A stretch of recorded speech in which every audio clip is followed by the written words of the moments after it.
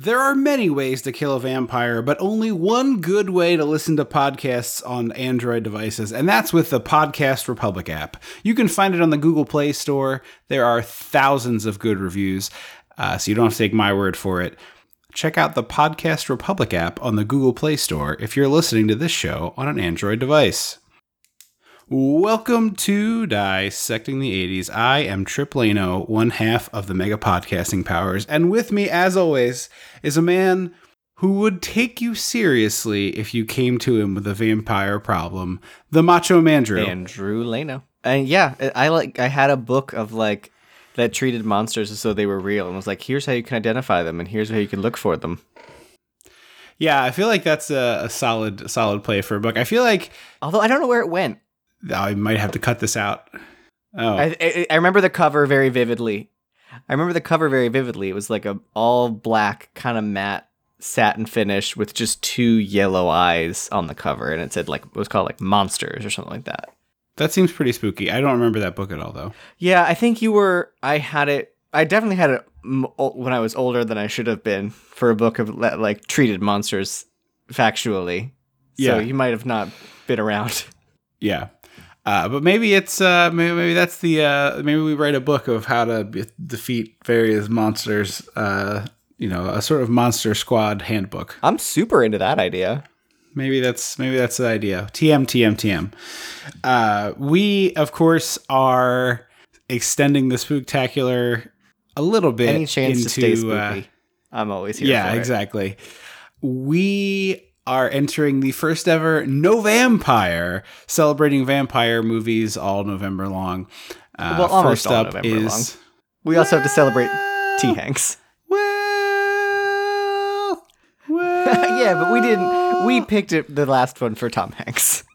Yeah, I mean, maybe there's a reading of that movie that's right on brand. That's all I'll say. Anyway, we watched the 1985 cult classic Fright Night. So you know what that means. We gotta go back. We gotta go dissect the 80s. It's your Vincent Price knockoff. Something's going about your Vincent Price knockoff. When the Mega Powers explode.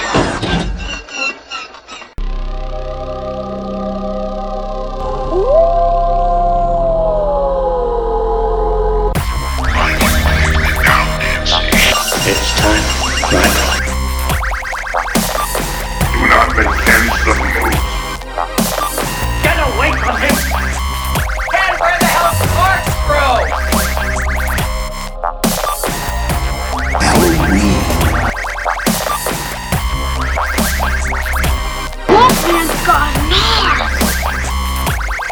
Rest in peace.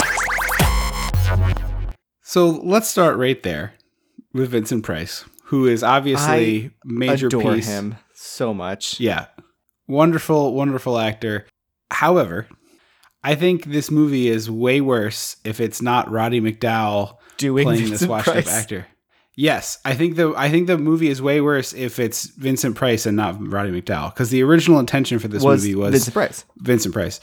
And the filmmaker Tom Holland, he approached Vincent Price and was like laying out the pitch for this movie. And Vincent Price, I read different sources. Some say he didn't do it because he was too typecast as a horror actor, which I think seems like nonsense. At that point, he's 30 years into it. Like, it's over, baby. Yeah, and also at that point he's doing commercials in I've recently, as of last year, got into vintage 70s, 80s Halloween commercials, and there are a number of them that feature Vincent Price for Kodak, for Polaroid VHS tapes that clean your VCR, Right. but he's in a spooky mansion. Right. So Right. hey, Vinny.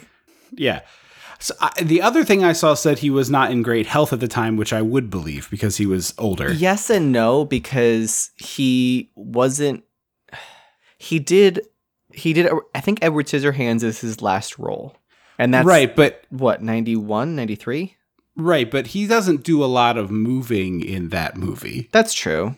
This is a pretty physical performance, even without even factoring in, obviously, there's stunt doubles and all that stuff. Like, there's a lot of ambulating in this part. You have to wave a cross around, you have to do some staking, and obviously the stunt people are going to take all the hits and stuff, but I feel like it's still a pretty physical part, and you have to be a pretty spry person to be doing that. Yeah, no, that's very true.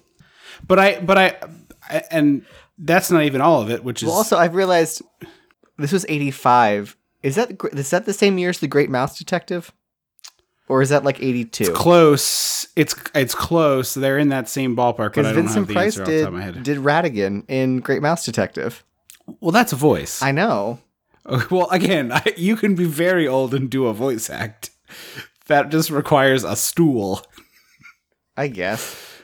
That's all I'm saying. Like, if they want to get what's her face, Angela Lansbury, to reprise Mrs. Potts, they could just like have her sit on a chair and do some voice acting. It seems very achievable. Yeah. Or Betty White. I'm surprised, actually, now that you say that, I'm surprised there aren't more like elderly voice actors. Yeah, I mean, I'm sure there are some. A lot of people that have done, or a lot of people who used to be famous were doing some voice stuff at the end of their lives in like the early 2000s, late 90s, like that Drek that was going right to video. Oh, yeah. It's like you can cut a check for whatever older actor or actress you can find. That's fair. Anyway, that's what the other thing too is, with regard to the point about Vincent Price, Roddy McDowall is able to do the bit a little more of making fun of a guy who was in the movies Vincent Price was in. And I don't know about him personally, but I feel like it would be hard for many people to do a character that's so thoroughly lampooning things that you were doing earlier in your career, especially if you weren't like comfortable with what those things were. And if he was upset about being typecast as this horror guy, I could see that being a sort of a touchy subject. That's kind of fair, but I have to imagine that Vincent Price can kind of take the piss out of himself. He certainly Like, he seems like the dude who's like I said, like, yeah, sure, Polaroid, I'll shill your VHS tape in a spooky manner. Get me a throne. Right. He's like drinking a Coke through a Twizzler and being like, seasonal haunted Twizzlers. With new spooky cans of Diet Coke. Available at local Walmarts exclusively. And you like twist the can around and there's like vampire holes fake in the can. Yeah. This is Vincent Price for Spooky Coke. For a diet spook. But I think Roddy McDowall is like the best part of this movie. That's what I was trying to get to in a roundabout way. I just want to put a period on the sentence and now we go wherever you want. He's definitely a high point of this movie. It brings up you bring up an interesting point that like it makes sense for it to be Roddy McDowall versus actual Vincent Price. I'm gonna sort of yes and this because it's based on like Tom Holland, not Spider-Man, wrote this movie inspired by like late night horror hosts like that. He was like, what would a kid do if his neighbor was a vampire? He'd probably go to that person. And they brought up, Svengoolie, I think is the one, and Elvira was also mentioned. He still hosts. Svengoolie is still out there doing it. You can see him doing it to this day. So is Elvira. Yeah. How? But I'm saying Svengoolie is doing, like, Elvira is out there, like, being Elvira because she is sort of transcended into a cultural figure. Like, she's in the most recent Scooby-Doo movie that just came out, like, a month ago. Wait, really? There's a spooky Halloween Scooby-Doo that just came out. I actually watched it because I had a free Redbox code. The, like, CGI one? Not Scoob. Oh. There is a direct-to-DVD where she plays herself, Scooby-Doo. Right? Because it's Return to Zombie Island. No, it's a new thing. It's not a return to anything. It's like it's got the word haunted. I could have sworn that was Return to Zombie Island because I love Zombie Island. It's very possible that Elvira has been in multiple direct-to-DVD Scooby-Doo adventures. This is called Happy Halloween Scooby-Doo. Oh. It just came out because I had a free Redbox code that I saw that was expiring. There's a Redbox kiosk is now less than a block from my house, and so I've been doing a lot more of that. How could you not? And it was like it popped up and was like, free rental expires in 42 minutes, and I was like, well, if I rent it right now, I can pick it up tomorrow, watch it during the day, and then return it before nighttime. Perfect. So that's what I did. But Elvira has sort of become like this cultural entity. True. Svengoolie is still doing he's hosting low, and this is not a knock on him. I think it's rad, but he is like doing the Svengoolie low budget Wayne's World type cable access show. Yeah. Introducing movies as Svengoolie. Well, but imagine what this movie would look like if it was Elvira, like, or an Elvira type in the Vincent Price role. That's a total disaster to me. Really?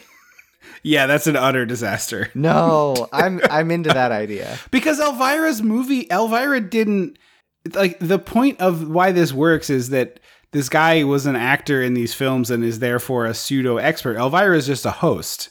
I guess if she just like watched a lot of horror movies. But also, like, well, being a horror host in general would make you a quote unquote expert in the eyes of a child. You would think so. But like Evil Ed has probably watched as many horror movies as any other person, and he's not able to be the expert. I guess. I don't know. I think it's a fun what if machine to picture an Elvira type. Yeah, I think Sexy Fright Night is the worst version of Fright Night. I don't think it has to be like sexy. I mean, have you looked at a picture of Elvira? That's sort of the whole appeal of the character. No, but like that doesn't have to be the crux of the movie. Like it's not the Elvira movie, which is a great movie. We're gonna get to it at some point. I just mean like she's that. You know what I mean? It's not her movie. She's just in this movie. Is what I would be picturing. I see. I just feel like her décolletage would be the only thing. It would be a worse movie by a worse director with a worse script, and it would be a lot more boob related. I feel the version that you're pitching, I feel, is more lowest common denominator. Maybe, but again, Elvira's like Dolly Parton. She's in on the joke. Agreed. I'm not okay. I'm trying to separate Elvira the character with the actress who plays her. And what I'm saying is the movie wherein the kid goes to the busty horror host for help is inherently less good because it will be made in the production system that we're talking about and be bad. Maybe. That's what I'm saying. Anyway, horror hosts is another thing that I wanted to get into here because I have this, like, I don't know there's probably a word in German for it because Germans have a lot of very specific words for feelings, but I have one of the things I have nostalgia for, despite having never experienced myself really, is the horror host. Mm-hmm. Like I have a deep nostalgia for like late night monster movie horror host things. It's something I would love to do one time. So if we can never figure that out, that would be rad. But like host a live one? Like sit on a couch? Yeah, I think that would be really an entertaining thing to do is like do the horror host bit and I mean, I'm always down for that kind of stuff. But maybe we'll do that one year. But as a kid, I would have been way too afraid to watch the scary movies, even though they would have been like hokey and silly. And I know that now, as a kid, there's no way because presumably this content was somewhere available as on cable at some point as a kid. And now I don't really like the movies that they show. Like they're corny and cheesy and most of them are bad and I wouldn't want to spend the time watching them. So it's like I have this weird nostalgia for a thing that at no point in my existence would I actually have enjoyed, but it just seems like something I should like. Yeah, I mean, I would definitely want to host not necessarily the schlocky B, but like slightly above that. Right. But I feel like the gimmick is that they're like trash, hammer horror, that kind of thing. Yeah, I would be more into the deep cuts, like Alligator, where it's like it's not necessarily a bad movie, but like you haven't heard of it. Right, yeah. So that's we talk about that because this movie opens up with Peter Vincent hosting Fright Night, wearing a lot of pancake makeup. So much. He looks like, because you've recently seen Gremlins 2, right? Yeah. He looks like the horror host in Gremlins 2. Yes. Isn't it from the Munsters? Grandpa Al? I think so. Or it's supposed to be if it's not. Okay. Yeah. So actually, I should say this. I am the most like recently prepared I've ever been to do a movie on this podcast because I watched the Fright Night remake. I was going to ask if you've seen it because I have not. Yeah, I've seen it a couple times. I think it's really, having just watched it less than a week ago, I think it is a really good movie. I might like it more than this one, and I like both of them very much. I think it's really great. And then the same night that I watched that, after my girlfriend went to sleep, I found out that there was a sequel to this movie, which I did not know about. So I watched the sequel to the 1985 one same day I watched the remake, and then the following day I watched this for the jam-packed it in podcast. there. All the Fright Nights. I watched 3 Fright Nights in probably less than 24 hours. And then I found out that there is a sequel to the remake, Really? but the remake sequel, but it's not a sequel. It's like the same plot again, except they gender flipped Jerry. And I was like, I don't really care about that. It's supposed to be a really girl bad. discovering him then? Or is it... No, Jerry is a woman named Jerry. That's what I mean. Geri. Is it a girl discovering... No. So it's still a boy. Just Jerry is a vampire. Yes. Okay. They just gender flipped Jerry. But I that movie, the reviews of that are like, this is literally unwatchable garbage trash. You shouldn't waste your time Sounds here. fair. So I was like, all right, that's fine. But there allegedly is a third movie in Tom Holland's head that he's been writing as a book for several years. Oh yeah, and he just said on Twitter with Charlie as a single dad, right? I didn't see that in the plot description, but that would make sense. I mean, I think on Wikipedia, it's either the wiki or maybe one of the trivias on IMDb. It said his idea was that it would be Charlie as a single dad, and it would be the what's teased at the end of this first movie would come back to full circle. Well, he just announced recently that he was going to make a big announcement on Halloween 2020. So maybe the announcement was the book. Maybe. In which case, I will definitely read it because I like it. But I will say, we're going to talk a lot about this movie. You haven't seen the remake. I really, really like it. I think it's a really cool... The remake or the modern remake? The remake. It's got Anton Yelchin as Charlie, which is, no offense intended here, but a huge upgrade. Like, I think Anton Yelchin was R.I.P. that guy. Yeah. Like, really going to be a guy to watch for. He was like... I think he's just a tremendously talented actor, just so good, and dying because of a failed parking brake is just about the cruelest thing I can imagine for any human being. I agree. Just insanely stupid. Christopher Sarandon's role is Colin Farrell, so he plays the vampire. He's always going to bring a great crazy energy. Right, and he's very good in that. Toni Collette plays the mom. I want more Toni Collette in everything. Yeah. Well, they beef up the mom role a lot. Toni Collette gets a lot more to do. I think it would be offensive to cast Toni Collette in an 80s mom role and not make it bigger. Be like, oh, you're going to have 4 lines, and then you're going to take an Uber out of the movie halfway through. She would be like, you go fuck yourself. She'd slam her hands on the table like Hereditary and be like, I am your mother. And Evil Ed is Christopher Mintz-Plasse, who played McLovin in Superbad.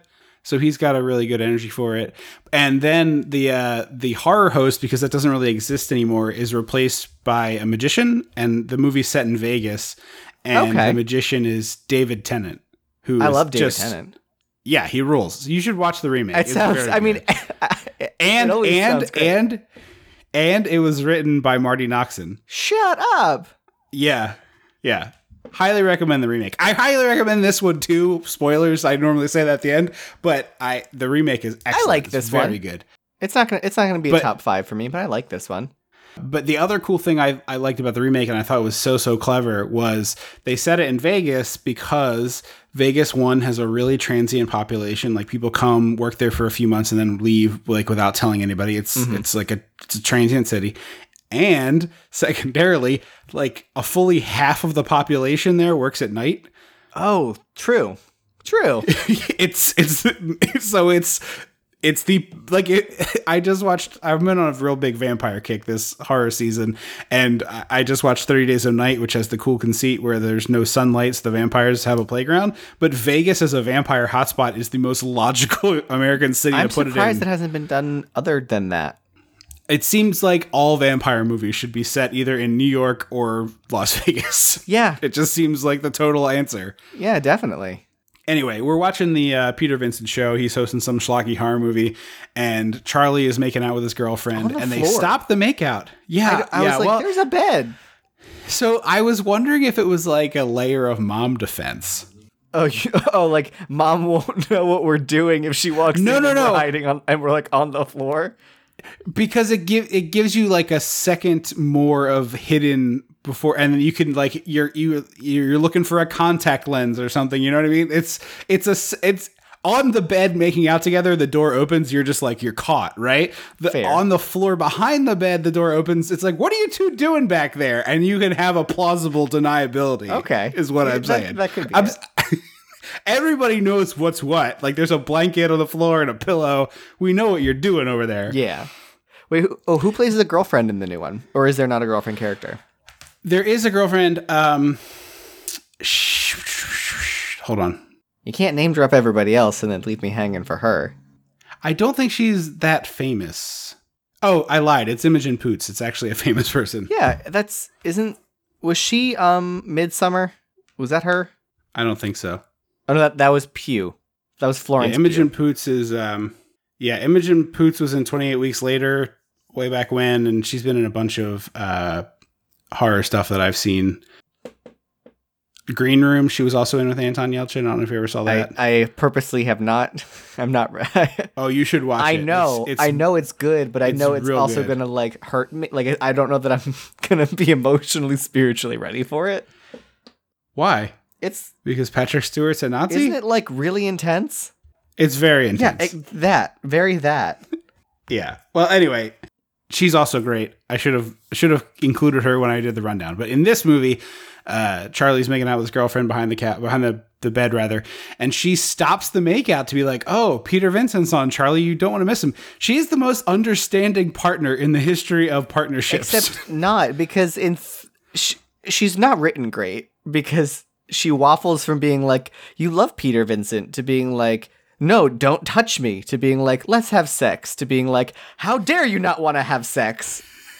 within a 3-minute span, like that is her roller coaster. So my read on this is that the first two are actually the same thing, which is you love Peter Vincent, look, it's Peter Vincent, because she knows he's about to make the move and she's not ready. Okay, I can see that. So then those two things are the same, and then the fight is her like kind of lashing out, and the other one is just the sad like, okay, fine, I guess we're doing this, which is a bummer. Okay, I can see that reading. And so the neighbors are carrying in coffins, just straight up coffins. It's really, basically. but they're really pretty looking coffins. They are. They're ornate. If one were to be choosing decorative coffins for home decor, these would be the coffins one would pick. They're like super scalloped and like really ornate and curvy. They're really gorgeous, and they're coffins, not caskets. Right. Caskets being the like roughly nailed together vampire looking things from the old West. Caskets are the squares, or the plain rectangles. Coffins are the ones that are vaguely human shaped. Got it. Okay. But Charlie, I think for the first third of this movie really sucks, and so he's distracted. He doesn't speak ever, so there's no like every time someone's mad at him because he's distracted thinking about the fact that his neighbor's a vampire, he never once says, "My neighbor's a vampire." He never tries to get someone else onto his side for the first third of this movie. Yeah, although I do feel like there's a pretty easy cover of people will just think I'm a lunatic. Well, he goes to the police, so he's fine going to the police with vampire, but not like his girlfriend or his mom. He doesn't go to the police with vampire. He goes to the police with my neighbor killed a guy, and then when the police when it starts to turn and he's going to be kind of out of luck, he then goes like, "Okay, it's a vampire. I should have told you in the beginning it's a vampire." And that point, the cop's like, "Get out of here, you idiot child." I guess. I don't know. It just seems weird that like his mom gets mad at him, his girlfriend gets mad at him, and he's not like, or at least like, I think my neighbor's doing something. Like, give me some Disturbia, some Rear Window, like something. I agree. It does need a little more Rear Window in it. And even the remake makes this same thing happen where he kind of gets withdrawn and people are like, "What's wrong with you? You've been so weird." And he's like, "Nothing's wrong with me. I'm fine. Go away. I don't like you anymore." And it's like, well, wait, what? Can't you just tell someone? Get some help. So they have a quick chat with mom, and I love that the two of them are standing at the front door, and she's like, "First you want to make love, and then you don't want to make love, and I'm leaving, Charlie." And then the mom's like, "What are you two kids up to back there?" Yeah, it's like, Mom clearly heard that. Why are you having this conversation here? Go out the front door. You kids doing it now or something? You need a rubber? This is one of my 7 lines in this movie, so I gotta make them count. But the part that I find really incredulous about this opening is that they're in a suburb and nobody finds it incredulous and weird that someone is moving at nighttime. Like, Yeah. into the house with all the furniture. Yeah, I feel like that would have been a plot point of like, you don't think that's weird, Mom? Yeah, they moved in the middle of the night. And that's not to say there aren't legitimate reasons for people to move at night. It happens for many reasons, some good, some bad. But I feel that it is rarely a full-on moving truck, people moving in large, heavy furniture under the cover of Yeah, darkness. typically It just that's not seems how like that works. that's usually someone is fleeing for safety and has a few things and gets into an apartment or what have you. Well, the movie also implies that he's a flipper. He's a house flipper. Yeah, it does. It does. ahead of its time. Yeah, it's definitely ahead of his time. In the remake, he is A property brother. No, he works in construction, but not specifically on his house. But what I do want to point out here, because this is the first time you see Charlie's house and the cool vampire house Chris Sarandon lives in next door. This is this Disney backlot. It is. from the California location, and just before they filmed this, they filmed Something Wicked This Way Comes, Which I haven't seen in so on the long. set. That's probably on the Plus, right? Something Wicked? Yeah. No, it's not. I just watched it recently and I had to go track it down because it's basically not available anywhere. Really? Yeah. They put Mr. Boogedy and Mr. Boogedy, the Bride of Boogedy, but they were like, nah, brah. The worst part is Boogedy is 46 minutes, so that's like a good, like, I'm going to throw this on and not really pay attention to it. Bride of Boogedy is a full feature. Ew. Why? I don't know. I believe also that was the Burbs also filmed on the same backlot? I think it might have been. I do not know. know. That was Universal. I just read a really cool article. If you like this movie at all, I highly recommend. There's a LA Magazine article from, I want to say, August. That's all about this movie on its 35th anniversary and how they used Los Angeles to double for sort of Anywhere USA. Because at one point we see on Peter Vincent's eviction notice that he's in Iowa, although it's never really spelled out beyond that. But they talked about they were driving all over LA and trying to find a Victorian house next to a more modern house. And then finally someone was like, I think that's on the Disney backlot because there's like a bunch of different styles of houses for shooting. And they were like, no. And then they went and they're like, oh, this is the dream. Now I'm just picturing it's like the camera pans over one house more and it's the Golden Girls house. Basically would be that. Yeah. Well, I like that they've rather successfully used LA to sub in for Anytown USA, because Nightmare on Elm Street tried to do the same thing, and there's a couple shots that are like, there's palm trees. Like, this is clearly LA. This is not... Right. Springwood is Scream. Haddonfield is Halloween. Elm Street is in... Is it Spring? No. I have no idea. Is it Springwood? I thought this... Hang on, I'm gonna have to Google. Isn't it just like Springfield or something? Oh, I was right. It is Springwood. I thought Springwood was Scream, but it is not. It is Friday. It is Nightmare on Elm Street. So yeah, it's supposed to be... Oh, by the way, this speaking of Boogedy and Bride of Boogedy, Jerry's house is the house in both of those films. Shut up. Also, a fact I learned from that great LA Magazine article. I'm going to name the writer because I'm going to borrow liberally from this. They did a lot of the research for me. So, Jared Cohen, thank you for doing that.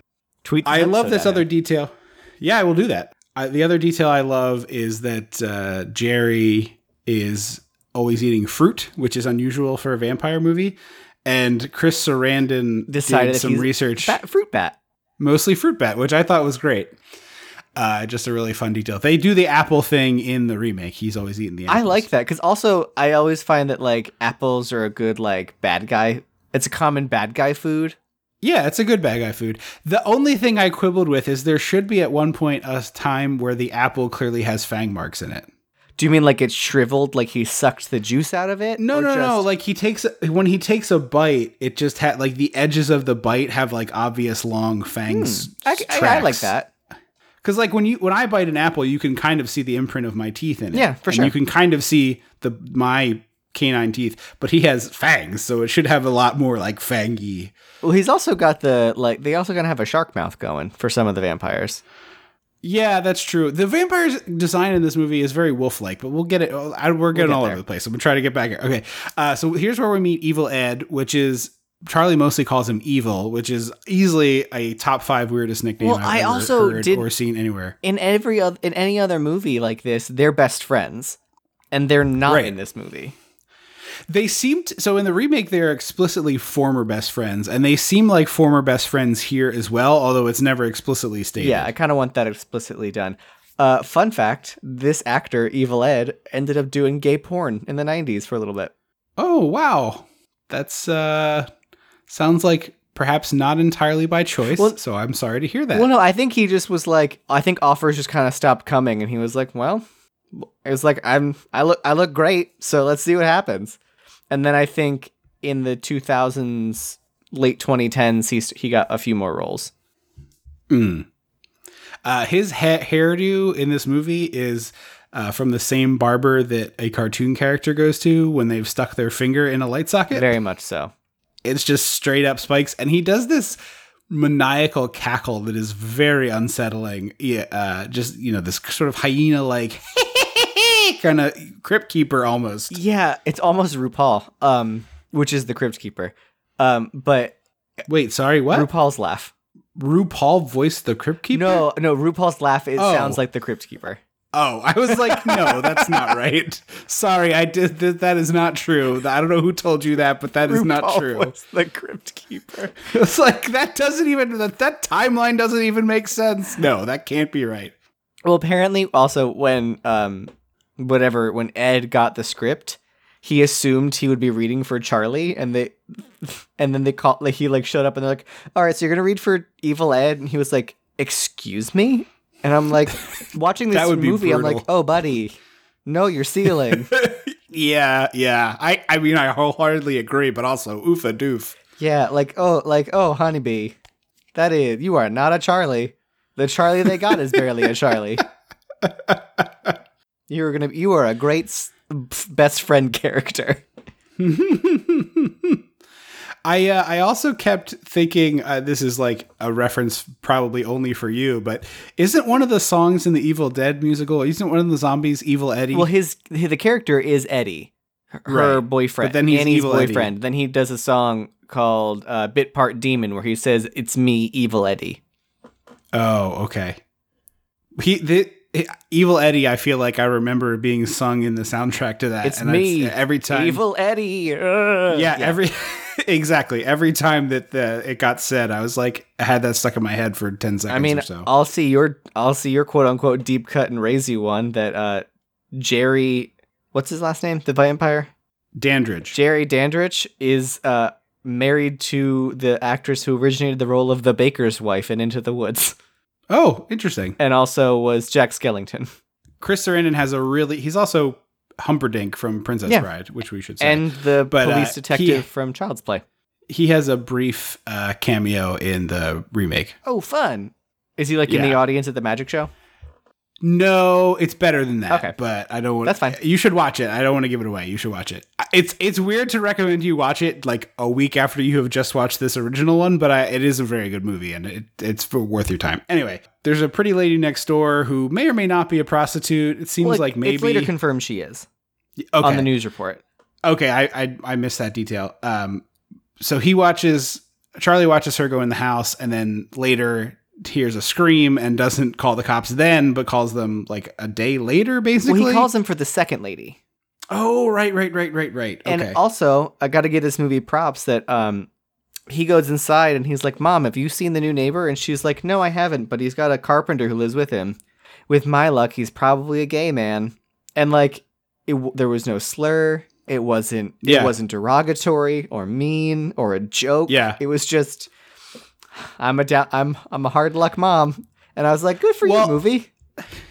It is the established opinion of this podcast that all immortal beings are bisexual. Yeah. Also, Chris Sarandon in this movie, 100% plays for both teams. Oh, this movie explicitly, there's bisexual overtones because at least, I don't know everybody's orientation, but Jerry certainly seems bisexual. His compatriot is at least batting for one team because he and Jerry, it seems like, are having all sorts of Oh yeah, things it seems happening like they're next playing door. hide the stake. Yeah, hide the stake, exactly. There's actually a bit of this in one of the things I read doing research for this, that there's the scene where he's like dressing his hand wound later, and the director was like, okay, kneel down while you do this part. And the guy was like, what? And he's like, just kneel down while you do this part. And he's like, all right. And then later he saw the movie and he was like, oh, you son of a bitch. Well, later there's a scene, they're on the stairs. Chris Sarandon comes up behind him and like seductively like slides his arm around him and like leans on. I'm like, those are acting choices I make in things. Right. Again, all immortal beings are bisexual. I will not hear arguments to If the you're gonna contrary. live that long, you're not gonna limit yourself. Right. And frankly, bisexual might not be a wide enough range. It might be just sexual, period. Yeah, That they're, pansexual, what are sexual. you? But pansexual, not even. It's a bigger field than that. They'll do anything. Robot, sure. Really good looking tree, why not? Fish monster from a lagoon, As long as it can give consent, yes. as long as it understands. It needs to be able to understand and give consent. I do really like this sequence at the diner because it feels like it's a 50s diner for some reason or another. Yeah, But, maybe it's one of those like throwback diners. Were they around? Yeah, in the 80s? I mean, I feel like it's not even necessarily throwback. It could just be old, you know? Okay, so it's not purposely themed like a nifty 50s. Yes. Right. Is it a chain? It's not Is it your- a chain or is it just something near us? I don't know, because I always like Cheeseburger is the same vibe, and that is at least a multiple state chain where it's like, you know, Chrome and Formica and milkshakes in the little sleeve thing. The red glitter seats. Yeah. But yeah, I don't know if Nifty 50s was local or nationwide, but Johnny Rockets is the same deal. Yeah. And that's a chain. But yeah, that's perhaps the Downingtown only reference. But yeah, I feel like this might just be an old diner that happens to have like been maintained. That it's not a themed attraction. It's just actually from the 50s. But they're talking about what's happening in the town, and Evil Ed's like, they had their heads chopped off, which I would be immediately calling the police. Like, I think this might be the murderer. Well, so yeah, the girlfriend comes in and starts to talk to him at the diner and like apologize, and they're having a conversation. And then the TV comes on and is like, a woman was murdered last night. Details at 11. And he understandably gets distracted and like wanders over to the TV, and she gets so angry at him that she takes a burger out of someone's hand and smashes it into his face. And I was like, can we get some consistency on the girlfriend? Yes, Just a dime's worth of consistency, please. It's horrifically underwritten. Yeah, Evil Ed, by the way, Tony nominated that's right. for the human comedy. Mm-hmm.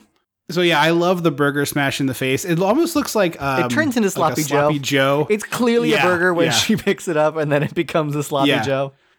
Yeah. Or I forget which state in the Midwest does this, but it's called a loose meat sandwich, and it's like a Sloppy Joe without That sauce. is not the way. It's not a good name. Don't call it it's that. It's just not a good name. Loose meat sounds Yeah. like a weird, like stripper name. I always think it sounds like a horrific discount bin at a third-rate grocer. The loose meat. If you give me $3.50, I'll let you put on a scuba suit and dive into the loose meat bin. Anything you can pull out's yours to keep. You get like a shoulder length rubber glove, and you just have to scoop out what you want and put it on the scale. Anything from the loose meat bin rings up at $1.99. I was picturing also like, ladies and gentlemen, welcome to the stage, loose meat, and then it's like Loose Meat is a cover band of Meatloaf that has a very specific thing, and I don't know what the specific thing is. I think loose meat would be like they would do it all in the style of like yacht rock. They would do Meatloaf covers as like yacht rock. I was thinking, like, is it maybe classical music versions like of a Meatloaf postmodern songs? jukebox kind of thing? Yeah, like you have like orchestral versions of Bat Out of Hell, maybe. Maybe. Which honestly, I would go see. I mean, I will 100% will. I have time for that. Or maybe Loose had- Meat is the name of the strip club. Not the stripper. That sounds a little misogynistic. I feel that that's too much. You're assuming it's a ladies' strip club. Okay, well then it's whatever the equivalent is against men. It's like it's too yucky. It's too yucky. Loose Meat 100% would be the dong swinging strip club. I feel like Meatloaf cover band is. I will keep pondering what the perfect instrumentation it is, but it's a Meatloaf cover band of some sort.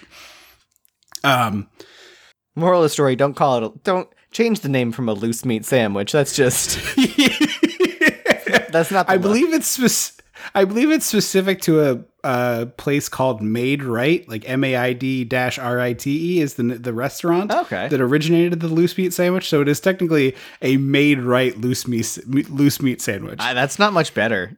A made right loose meat? No. Yes, it's what it is. It's a Made Right loose meat sandwich. I'm not saying anything about it. I've never had one. It might be delicious. I'm sure it's delicious, but it is the definitely name does just not loose hamburger. inspire. It just seems like It's Double Drink Tuesday, loose here. meat. Like, It's Drink Ticket Tuesday, the loose meat. please welcome opening tonight's show, Loose Meats, Iowa's #1 Meatloaf cover band. Maybe it's a bunch of surfers doing Meatloaf covers, like Hang Loose. Right? Oh, They're so like it's real like pothead stoner is it like surfers. like 60s beach style? Like it sounds like how the Beach yes. Boys would do. Surf rock Meatloaf. I love it. There That's we what go. it is. All their shirts. It's just say like Hang there's a Loose very Meat. specific. Yeah, exactly. The shirt is a Meatloaf surfing on a surfboard, like a slice of meatloaf.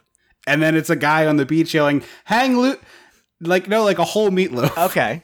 And then a guy on the beach is yelling "Hang loose, meat." Anyway, we should get somewhat back on topic. He's He's spying on the next door neighbor. He's peeping. He's window peeping, and I'm not about that. He's just a peeping Tom, yeah. And the neighbor shows up and gets taken upstairs by Chris Sarandon, and then Chris Sarandon sees that he's watching and sort of performs for him a little bit. Well, so there's also the other weird thing that he's looking through binoculars at the window, and he sees that Chris Sarandon has claws, and he puts the binoculars down and like leans in, and I was like, "Hey, buddy, the binoculars help you see close up. Right. Keep those up." There's also quite an assortment of snacks on the floor, which implies that he's been doing this for, 3 or 4 hours, which seems insane to me that he's on a proper stakeout. Yeah, I feel like I needed more like Mountain Dew cans or like a pot of Jolt's coffee. Cola. Jolt. Yeah, was that a thing then? I feel like Jolt is older than you think. That's probably. I just assumed it was like a late 90s thing. I know that it was around for the caffeine wars of the late 90s. Oh, I remember there was a time when we weren't allowed to drink Mountain Dew because there was too much caffeine in it.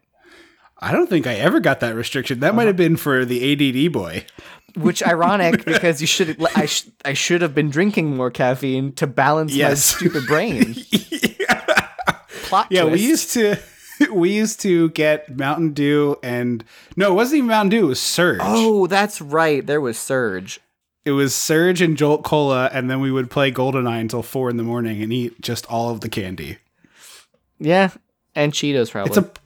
It's a proper miracle I don't have diabetes from all these late night or a heart drinking, condition. candy eating. Yeah, either or. And the thing is, now I don't even really like caffeine. Like, it's a rare occurrence when I'm seeking out that. Oh, I still like caffeine, and I have a bad sweet tooth. That I have. Anyway, there's a really great shot where Chris Sarandon sort of like slowly draws the curtain over the window that I think is really, really wonderful. Yeah, And I also think this movie would have not felt yucky if the characters had all been established as 18 instead of establishing that they're 17.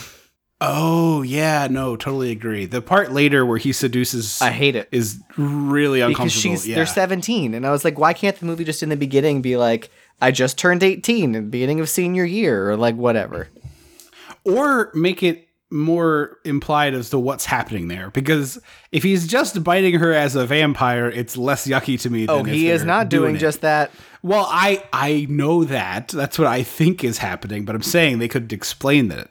He also puts his hand up her hoo-ha on the dance floor, so... Yeah, it's quite uncomfortable. But there's a shot of Charlie, like, snapping awake after this happens, and he is really acting for the cheap seats. Oh, he doesn't snap awake. He runs to his mom. To wake her up. That's right. That's who. Sorry, I just have wake up written in my notes. Charlie wakes up his mom, and she's got like an eye mask on, and she's doing a real like, what's happening here? And it's like a lot of arms swinging, and I get it. They costumed her to look like a cartoon character sleeping. No, she looks like the big bad wolf. No, like when the big bad wolf is pretending to be the grandma, and Little Red Riding Hood is like, "What big teeth you have?" That's what she's dressed as. It's like a pink bonnet. My mind went to like a Miss Piggy. Like, this is how I imagine Miss Piggy sleeps, like in a full satin nightgown with the mask and the thing, with a house coat over it. Like, she's got this whole thing on. And I get it. This woman does not get much to do in this movie. So, hey, if you're going to be on camera, you better make the most of it, or else you're not going to get, in the movie. But she is Can you imagine being this woman, and then they remake the movie and cast friggin' Toni Collette and give her a real role, and you're like, what the hell? I have an MFA, motherfucker. There's a whole plot in the remake about the Colin Farrell character you think is going to try to seduce Toni Collette, which makes sense. Like, they're the adults. He's trying to get at the kid. Yeah. Well, in this movie, they have Chris Sarandon get in the house or whatever, but they establish the single mom thing and then don't do anything with it. Like, he could definitely do like a kiss on the hand that would make this lady's heart go aflutter. And then Charlie later is like, "Mom, he's a vampire." And she's like, "Come on, he kissed my hand. He didn't bite it." Yes, exactly. But I just love her. She sits up. It's like almost like Don't Wake Daddy, that game from when we were kids. It's like she snaps away. What's happening here? Her sleeping cap flies across the room. Yes, it does. It's exactly what happens. And then we got a cool bat transition with Sarandon, which I like that a lot. I thought it looked neat. Also, somehow he has killed this woman, put her in a plastic bag, and gotten her into the car in maybe 5 minutes. Yeah. Well, he's a quick drainer, this vampire. Apparently. And I also think it's weird that his sort of Renfield character doesn't do all that much to help him with this kind of work, which I feel like would be Renfield work. The body into the car. Oh, yeah, I guess you're right. But I feel like in a normal vampire movie, Renfield would be also the one who drives the car away and leaves. Isn't Chris Sarandon the one that drives the car? Yeah. I don't remember who explicitly drives the car, but I agree that maybe they're equal because they're lovers. Yeah, that's true. So the mom's yelling, and we see him eating the apple, and he like throws the apple in the yard where Charlie is hiding, and then Charlie goes running in the house, and so Chris Sarandon knows he's being watched.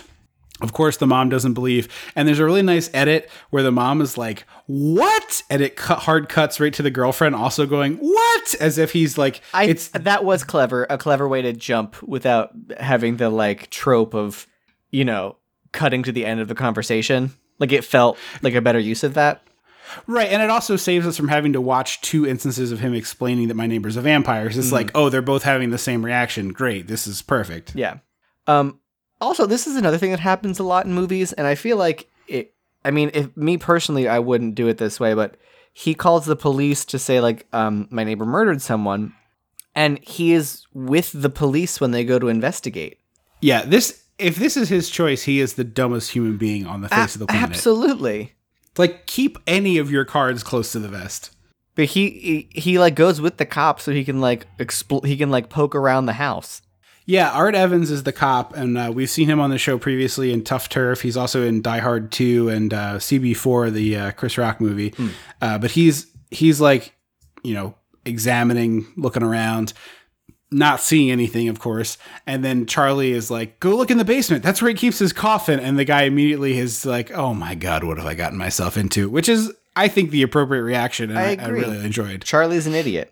Yeah, he's just like blundering straight into the vampire's lair, blowing. Like, you already know that the vampire knows that he's there because he saw him. But now it's like, not only do you know my secret, you're trying to get me killed. Uh-huh. So he runs away to Evil Ed's, where they establish that they're not friends. Right. And he pays him for his assistance, and Ed's doing a lot of cackling. And I just, like, from a standpoint of you're making this movie, you got to watch like 50 takes of these cackles over the course of a shoot. It's just, why is this what you're writing? He's the worst. Well, also, again, Evil Ed thought he was a Charlie type. Just think about that with every cackle. Yeah.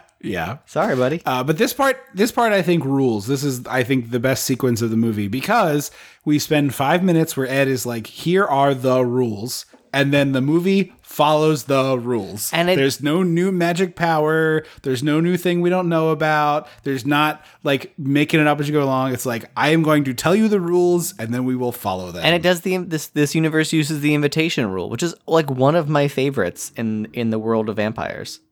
Yeah, I think that is honestly the best part of vampire lore where you're playing with stuff like that. And mild spoilers for Bronx versus Vampires, which I recommend you all check out on Netflix. It's really fun, very Monster Squad vibes. But there's a thing they set up in that movie and then they don't pay off where a person buys an apartment building, a vampire buys an apartment building. And I'm like, oh man, that's such a brilliant idea. So now that, because they even say like, well, now I can get in his house anytime I want. And I was like, oh man, this is so cool. Yeah. And they don't pay it off. And I was really disappointed that they don't pay that off. But I thought that was a genius idea. So I love the invitation rule. I think I'm with you. I think it's one of the more interesting parts of what makes vampires more interesting than any other monster. Because it's also like a great practical line of defense for humans. Right.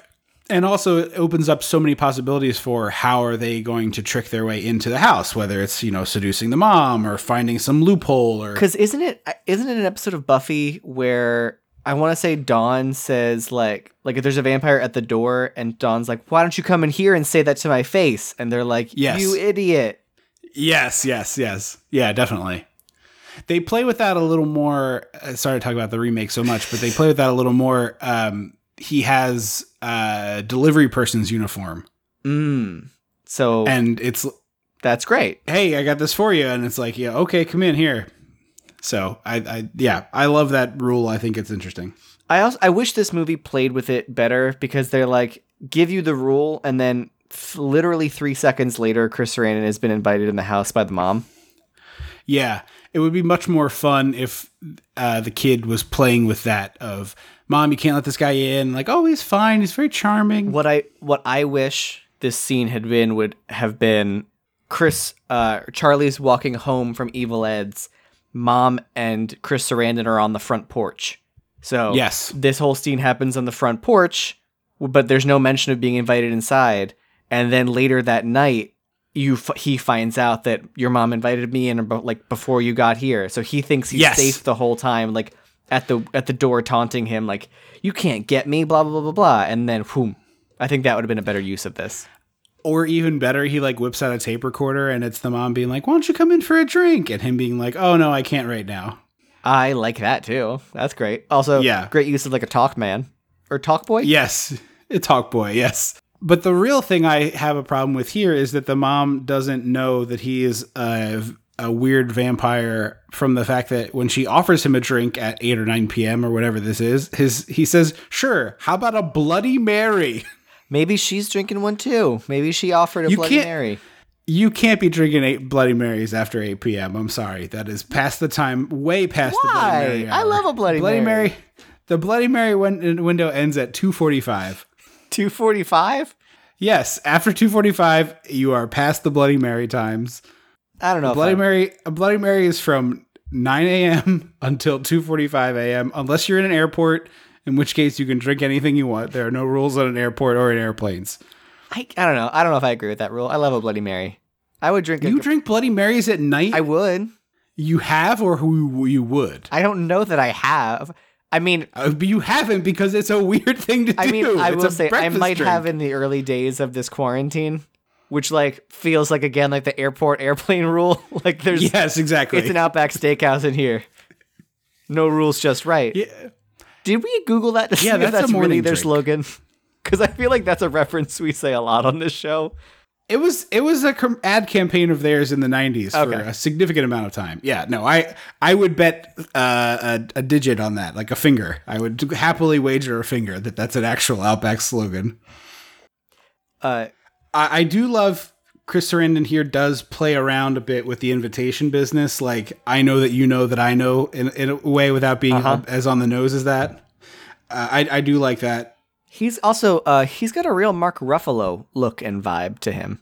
Yeah, I totally agree with that. He's definitely sort of a Ruffalo-esque Kind of figure. boyish, but still very mature and handsome looking. Yeah, yeah. So Charlie gets awakened by the such a clatter that happens on his roof.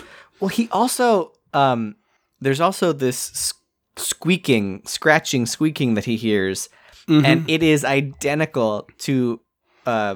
I don't know if you ever noticed this, but Mom and Dad hang wreaths on the front windows of our house because we were white.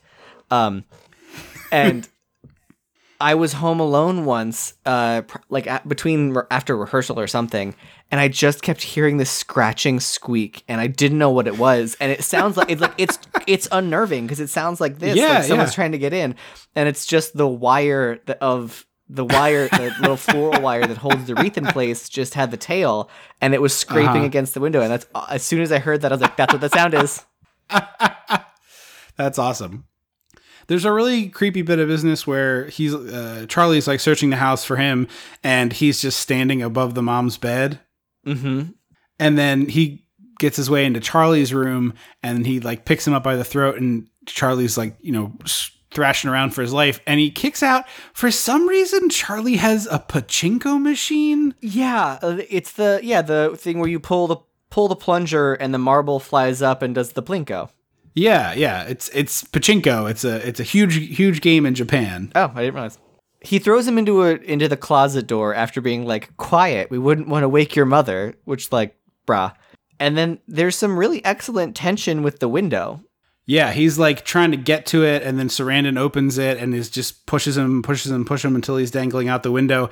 And he basically gives him the classic bad guy deal of, you forget about me, I'll forget about you, we'll both go on our way. And Charlie's like seemingly going along with it, and I'm like, my dude, this is not real. This agreement has never been real. There's no power in it for him. But I mean, like, I feel like if I'm in Charlie's position and I'm being dangled out the window, what does he have to gain by telling me? Like, he already has me in a position to kill me.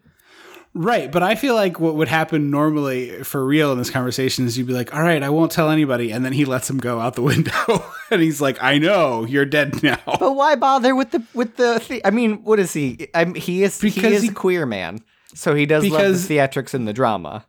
And also, as we said, he is omnisexual because he's just like trying out different things. Maybe he wants to have someone beg for their life. Maybe that does it for him at this stage. He's not got a lot of things that he hasn't done yet. Yeah. Although, you know what's crazy?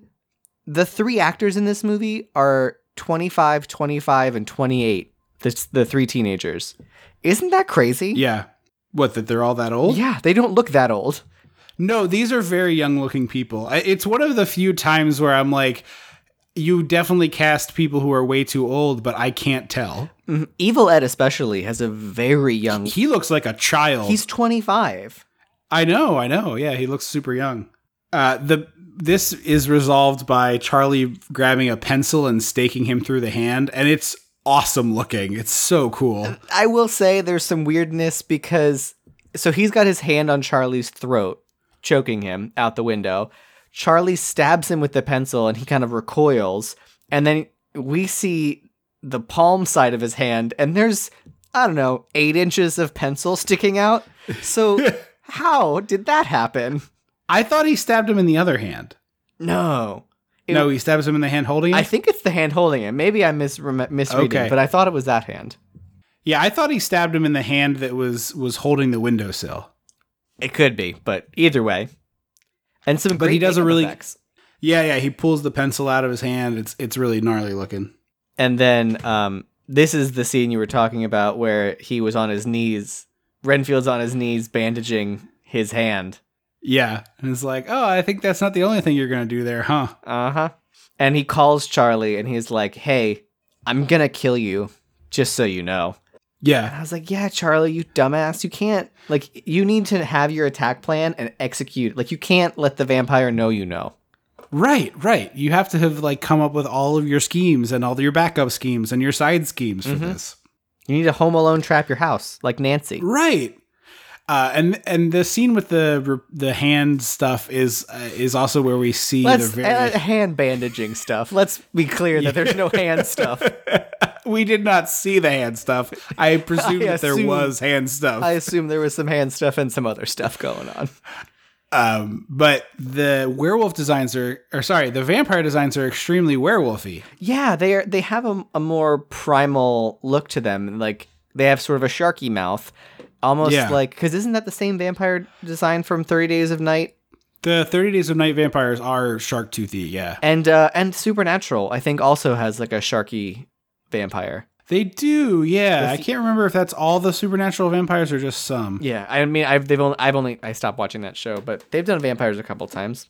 So he has really bad dreams, and then he gets woken up by a phone call, and there's a cool like crash zoom in on the Charlie realizing that it's Chris Sarandon, Jerry on the phone. Yeah, doing hand stuff with Renfield. Right. So we decide, we got to get help. We got to go to Peter Vincent, and this is the first, like, sort of in the movie appearance of Roddy McDowall. Yeah, I really love that they filmed so many B-movie scenes. Because a lot of them feature Roddy McDowall in them. Right. I think almost all of them, I would wager that all of them are filmed for this movie, but I'll cover my bases and say almost all of them are I don't think the the last one, the octopus person, I think that one was just old footage, but yeah. And this was the thing that I thought this was a weird choice for a 17-year-old to be like, I'm going to go to the movies, like the horror, like it seemed weird that the 17-year-old would think that. Yeah. Like I needed someone else to like throw that idea. Like Evil Ed, I thought should have been like, what are you going to do? Go to Peter Vincent? Yes, and exactly. Have him be like, yeah. Exactly. Yeah. That's a great idea. But to come up with it on his own feels sort of monster, like, hey, army guys. Yes. Yeah. From Monster Squad. Yeah. In the remake, he is explicitly calling himself a vampire hunter. So it's like, okay, well, I'll go to the vampire hunter. Okay. Yeah. So there's an hour left in this movie, by the way. Yeah.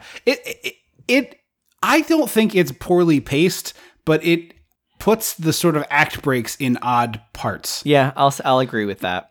I like this movie, as with all movies ever. Basically, you could trim 5 minutes or so from it without losing too much. I think you could trim about 10 at least off of this one.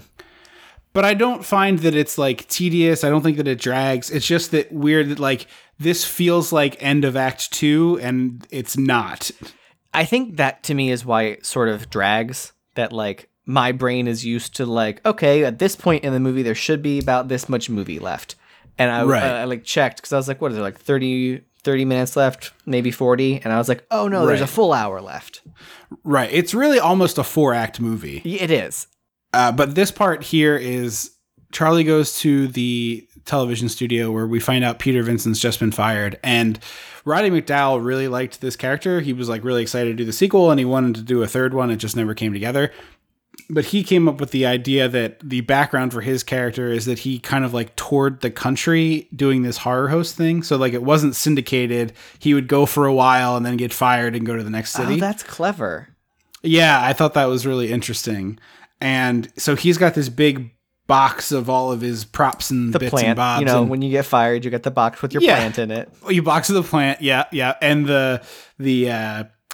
the long nameplate is always sticking out. Oh, yeah, you're right. It's the loaf of bread style nameplate. Uh-huh. But I love this bit here where Roddy McDowall quickly figures out like, oh, I have an easy mark here and I'm going to soak him because the kid is like going on and on about, you know, he's like, oh, do you want an autograph? And he realizes this kid wants to pay him money. And so suddenly he's a lot more interested. I just love that stuff. I think I have a soft spot for it because I think the D&D character that I play when I play D&D is like very Roddy McDowall-esque, like washed up has-been who has still like it's 100% confidence and 4% talent. Uh-huh. You know what I mean? Yeah. So that's sort of the sweet spot. And I love characters like this. He's almost reminds me of more contemporary, the professor in Harry Potter. Dumbledore? Oh, No, Lockhart. no. He's the yes, Gilderoy Lockhart. Except yeah. Harry Potter's canceled. All right. Well, I still think it's a useful reference tool for people. We should specify also that J.K. Rowling is a Harry trash monster. Potter isn't canceled. J.K. Rowling is a trash monster. But she still touched, like, you can't, I already own the books. It's Oh yeah, I'm not gonna just like the money that was spent on me as a child in Harry Potter merch probably bought her a summer home, but like I'm not gonna throw it away and like just like burn it. But she is a garbage monster, and the whole thing's been tainted now. yeah. But again, like, Sorry, that's once you too woke. once you put stuff out into the world, you don't own it anymore. So it's Yeah, but there's also I also think I do. All I'm saying is I think I can reference Gilderoy Lockhart. It doesn't put money in her pocket. And I'm That's just all I mean. I was like, let's also follow it up by saying that J.K. Rowling is canceled. That she's a garbage Yeah. monster. Yeah, she sucks. Trans rights are human rights. Go fuck yourself. I'm there. I'm on the team. Yeah, you too, fucking Hagrid and what's his nuts from the Crimes of Skimbleshanks.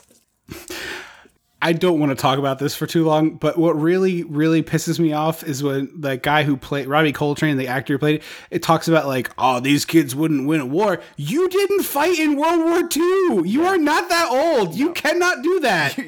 What is he, 50? Like, No, he's old. He's like 70, but still, like World War II was ended in 1942. It was 70 years ago, or 1945, excuse me. But like, come on, like you weren't involved in that. No, you were can't not. claim it.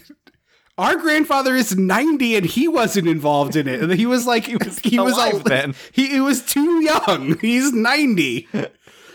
That has nothing to do with this movie. I cannot stand when people like take claim to something like that and have absolutely no concrete reason for doing so. It's like you cannot make that claim. You have no connection to that. well, I mean, Eddie Redmayne also played a trans woman and then is now like, well, J.K. Rowling. I'm like, fuck you. You don't get to do both.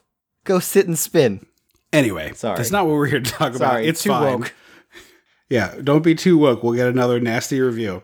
There is a delightfully designed 80s scooter right after this bit. Yeah, I wanted a little more out of that scooter. It's on screen for like 30 seconds, and I was like, oh man, this dope scooter better figure into the end of this movie. And then it's never on screen again. We had a scooter take an Uber out of the movie, which is unconscionable. Yeah, someone I think mom saw the scooter on her lawn, was like, well, I got to get this out of the rain. And she picked it up, put it in the trunk of the Uber, and then got in, and they both left. She slapped the trunk twice. All right, off you go. See you later. I'll take you to the storage bin. The Uber I took with the broken trunk, and I hit my boyfriend in the face with it. Yes. I think you may have told that story on the podcast. Probably. If not, tweet at us, and I'll tell it next time. Meanwhile, Charlie is upstairs doing some candlelit craft work. Yeah, all of a sudden his room is full. It's like it's a store you'd find in Salem, Massachusetts. Yes, it's all garlic and crosses, and he's furiously whittling steaks. Yeah, it's a weird Italian grandmother kitchen. Just garlic strung about. Garlic and crosses. That would be funny, right? Like, oh man, what if no one has ever done a vampire movie where like a bunch of Nonas are the vampire slayers? But that would be so logical. Nona. Yeah. Is Nono? Is the male? Is there a? I guess Nono and Papa. But Nona and Papa vampire slayers. I specifically want it to be Nonas. It's just a bunch of Italian grandmothers, and like They're the back vampires of their come wooden in. spoons. No, they pull the cross. Oh, the wooden spoon's good too. But I want them like pulling a cross off the wall and like pulling a protective sleeve off, and it's actually a huge spear or spike. Or No, I'm stake, rather. picturing she slaps the vampire's hand with the wooden spoon, and when he like, she flips it around and it's sharp, and she gets him in the chest. Yeah, that would rule. I would totally watch grandmas versus vampires. They feed a vampire some gravy, and he starts choking, and they're like, "That's the garlic." Then he's like, his throat's opening up. Yeah, the hot. There's just spaghetti pouring out of his throat. Yeah, you have a spicy meatball. I love this. That's our somebody in Hollywood give us a call. Give us money, please. Known as V Vampires. That's the sequel to Bronx versus Vampires. Next It's Little Hulu- Italy. I was going to say next Halloween. Look for Nona. Yes. Nona v Vampire. I love that idea. It's like the Van Helsing line. Van Helsing got all the credit, but the real hero his was Nona. Yeah, it's passed down from Van Helsing to Van Helsing through the Nonas, not through. I taught him everything he knows. Do I get the credit? Do I get a phone call? Not even on my birthday. He forget about me. Oh, and then the big reveal is that like the lead Nona, who's been passing down all the secrets, actually is a vampire, but she like is like a vampire? vegetarian. She's like a vegetarian vampire, so she's like undead and can't really be killed, but they like mix cow's blood into her spaghetti instead of red sauce, so she can stay alive and like pass down the secrets. Oh, I would see alternative. I was thinking it's the papa. The very first was her husband. That's why that's cool. That's why she learned how to kill vampires because of my husband. She crosses herself. She crosses herself and then does the chef kiss. My Peter, he was a vampire. My Vincenzo. Oh, that's genius. I love this. We'll workshop this offline. Next episode, expect a full treatment. At some point, you're gonna get a radio play that's the known as Vampires, and it's just you and me doing all the parts and doing that horrendous Mario Italian accent. Yes, that horrendous accent as the women who are the Nonas. The Nonas. The League of Extraordinary Nonas.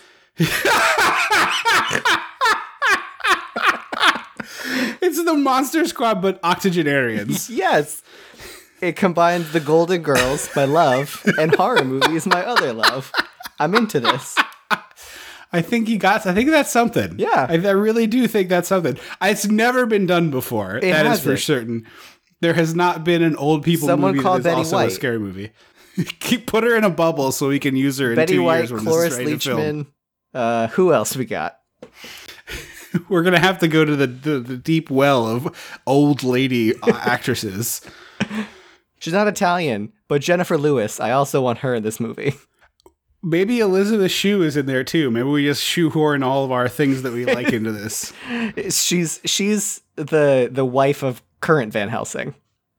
You got to learn the secrets. I already know your gravy recipe, Nona. Slaps the hand. No, none of that secret. The real secrets. She like And she pulls out no, hang the on. rest. She grabs the side of the fridge and pulls it, and the whole fridge opens up, and it's just a secret door to like a back room.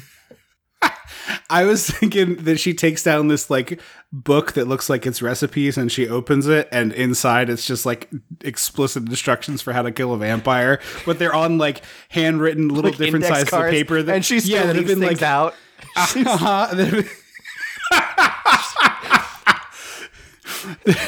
That's the cold open. Is someone like tries to kill a vampire with a Nona recipe, and they're like, you forgot to give me this ingredient." And she's like, "I'm gonna give all my secrets." You have to sprinkle the steak with the holy water. Well, that's not in the recipe. But that's what I do. You don't watch Nona. Is it my secret? You don't watch Nona. You call me on my birthday, baby. You'll get the secret. Oh, mamma mia. Anyway. All right, this movie. Yeah, right. We have a movie we're talking about here, I think. We do. It's called The League of Extraordinary Nonas.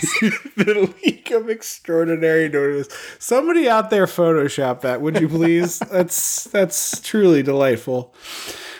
Amy, the girlfriend, she talks him down from like making steaks and going to kill the neighbor, and it's like, we'll get Peter Vincent on the case. And he's like, "I tried," and she's like, "No, we'll actually go get him." And so they go and they say they'll pay him, and this is what you alluded to earlier. As soon as they mention money, he's like, "Oh." Yeah. And she goes, I have a $50 savings bond. And I was like, remember savings bonds? 500. Is it 500? Yeah. Remember savings bonds? Yeah, when that seemed like a useful thing to do with your money. That's like $1,200 in today's money, BT dubs. I did the quick check. Yeah, I was going to say, because they mature. No. $500 in 85 is $1,200 now, so not a bad payday. Oh. And that's, but again, that still has time to mature, that savings bond. So that could be like $1,500. I think they were capped. Were they? Yeah. There was a limit on how much it would earn over its value. Well, yeah, but I mean, like in today's money, it would be like $1,500 by the time it matured. I'm saying $500 is worth $1,200. Yes, and I'm saying by the time that 500 matured, like the saving, right? So that's the thing. Those are the things that mature, right? Yeah, so you yes, but I think you are. So you would buy a $500 savings bond for less than $500. I thought. No, I don't think so. I think you pay that, and then it makes more money. Okay, I thought it was the other way, but I'd really, you can put the tweets away. It is not relevant to either of our lives. We'll just move on and not know who's right. But he decides like, oh, we're gonna do a vampire test. So he calls up Jerry. Yeah, they call him and warn him. Yeah. And I was like, guys. Well, they think their friend is having a psychotic episode, which, to be fair, is not a crazy reaction to your friend covering his windows with garlic and crosses and making a lot of steaks. Unless he's trying to be a Nona. Yes, but he's not. He's Charlie.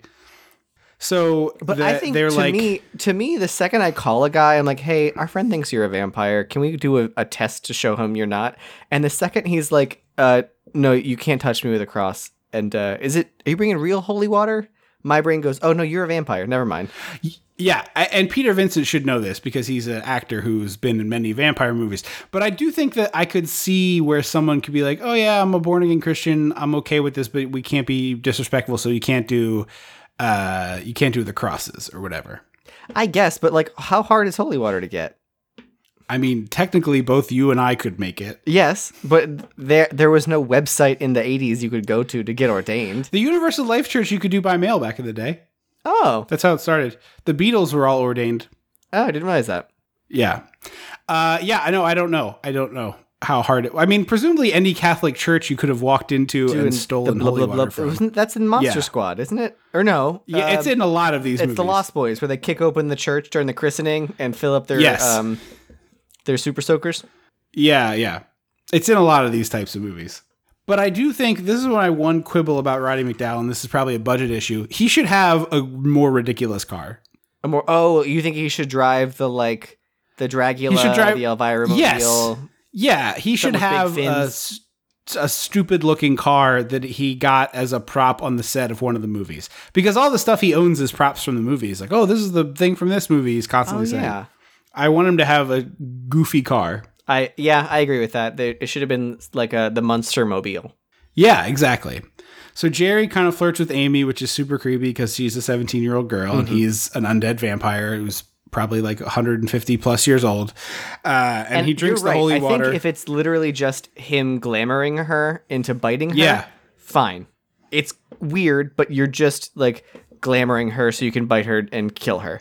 But it is a full-on seduction, so no thank you.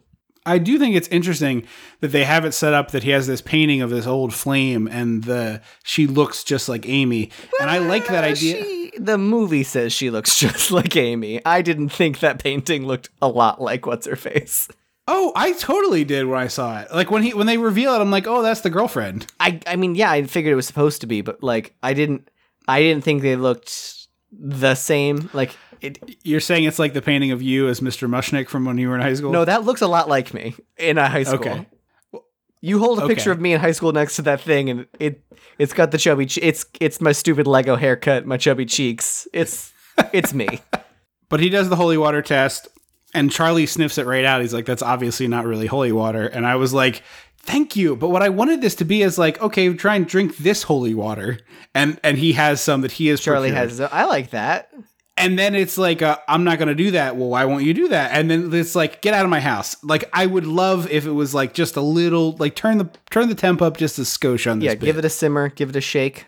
I also like that his girlfriend is, she's like a little dressed up for the vampire test. Like, it looks like she's wearing a blazer and a skirt. Yeah, it's like, she looks like a newscaster. She does. We now come at you live. Here from Jerry Dandridge's house where we're trying to see if he's a vampire. And then, so the water test, whatever, and then Charlie goes, all right, then touch this cross. And they're like, Charlie, he passed the water test. And I'm like, he's not asking him to walk on hot coals. He's saying, right. touch this piece of metal. Like, right. Yeah, no, I totally agree. They quickly are like, oh, you fool.